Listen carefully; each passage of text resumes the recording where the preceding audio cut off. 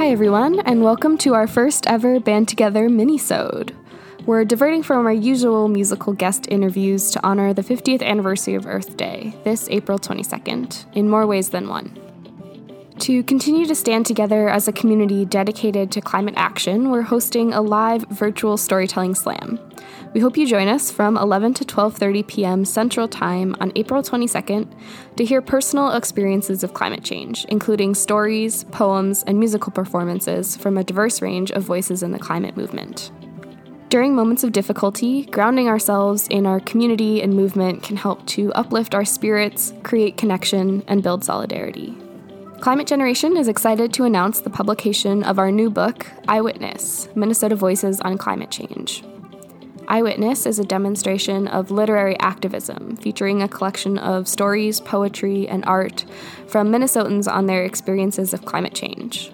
While the stories are from Minnesota, the themes are universal: gratitude, loss, responsibility, resilience, and hope. Each week leading up to the Earth Day Storytelling Slam, we will feature a story or poem from our Eyewitness book on this podcast. Our first guest is Liz Latt, a student at the Minneapolis College of Art and Design and current Climate Generation intern. Liz's story, The Bedtime Stories of the Khmer Americans, is featured in the resilience theme of Eyewitness. So enjoy Liz's story.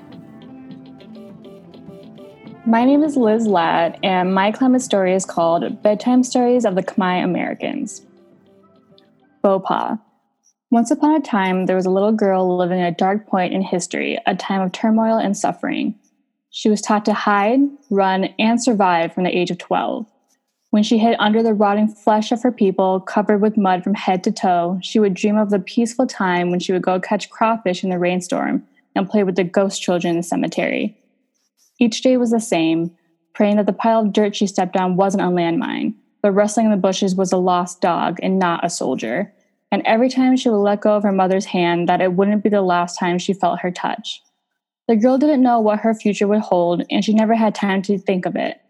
Every time she woke at night, she had to survive the day. Once upon a time, there was a mother living in a home she never thought she'd have. She escaped the destruction of her country to come here, the home of the winter spirit of Minnesota. The mother digs deep into the soil of her garden, planting her cucumber seeds and chili peppers, trying to grasp the familiarity of her farm back home. She cooks rich, flavorful meals for her family, using the hot chili peppers from the garden. The spice is nostalgic. That hot, burning sensation on the tongue brings her back to her mother's numbachuk recipe when she was sick as a girl. Her life in Minnesota is meaningful and happy, but she will forever wonder if her home is still standing, if the stream behind her farm still flows, and if the spirit of her childhood still exists in the wind. The scariest question of all, the thought she tries so hard to hide: will the blood of indifference forever taint the ground that is home?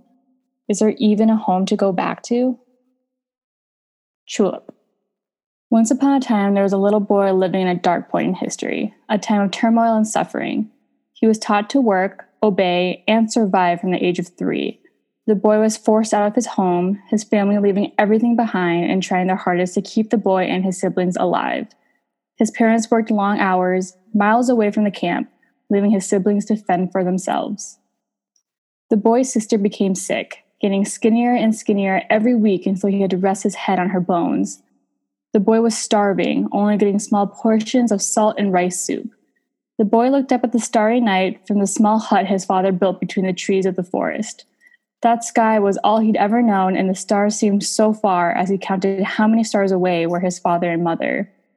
The feeling of loneliness and exhaustion filled his small, tired body. Every time he woke at dawn, he prayed for his mother and father to return by dusk. Once upon a time, there was a father living in a home he never thought he'd have. He escaped the destruction of his country to come here, a place that worships the spirit of shimmering snow and tall pines. A home he didn't choose, but soon he fell in love with the land, Minnesota's land. The father grew up here. The tragedy of Cambodia is something equivalent to those distant memories, the memories he can't quite put his finger on, but they sit there, scratching at the back of his head. To him, the campgrounds of the north and the freshwater lakes are his true childhood. It's what made the father feel alive. He always craves new adventures, wanting to climb the tallest bluffs, ski down the steepest hill, and bike through the skinniest of trails.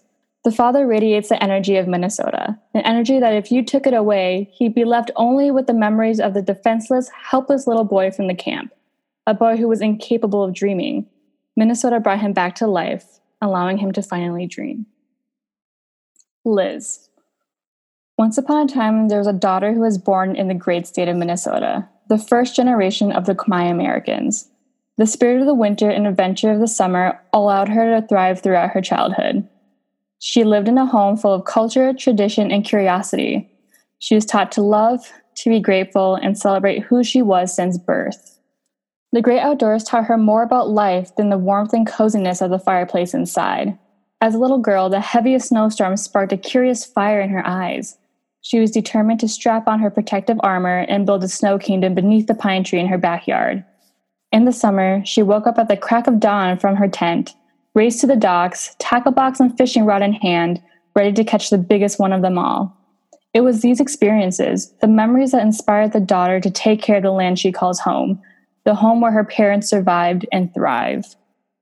Hearing the bedtime stories of times past has driven her compassion to fight for social and climate justice and for the freedom of others.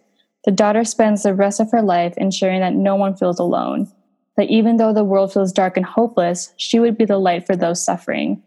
The girl spends 100 years spreading love to strangers and never stops using her voice. When she wakes up, she marches with hope, and when she sleeps, she dreams of peace. She stands with the earth. She stands with her home.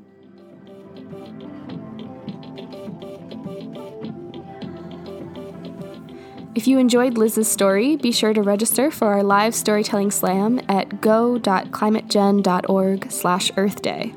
Also, stay tuned to get your own copy of Eyewitness online starting on April 22nd. Thanks for supporting Band Together, and I'll see you next week.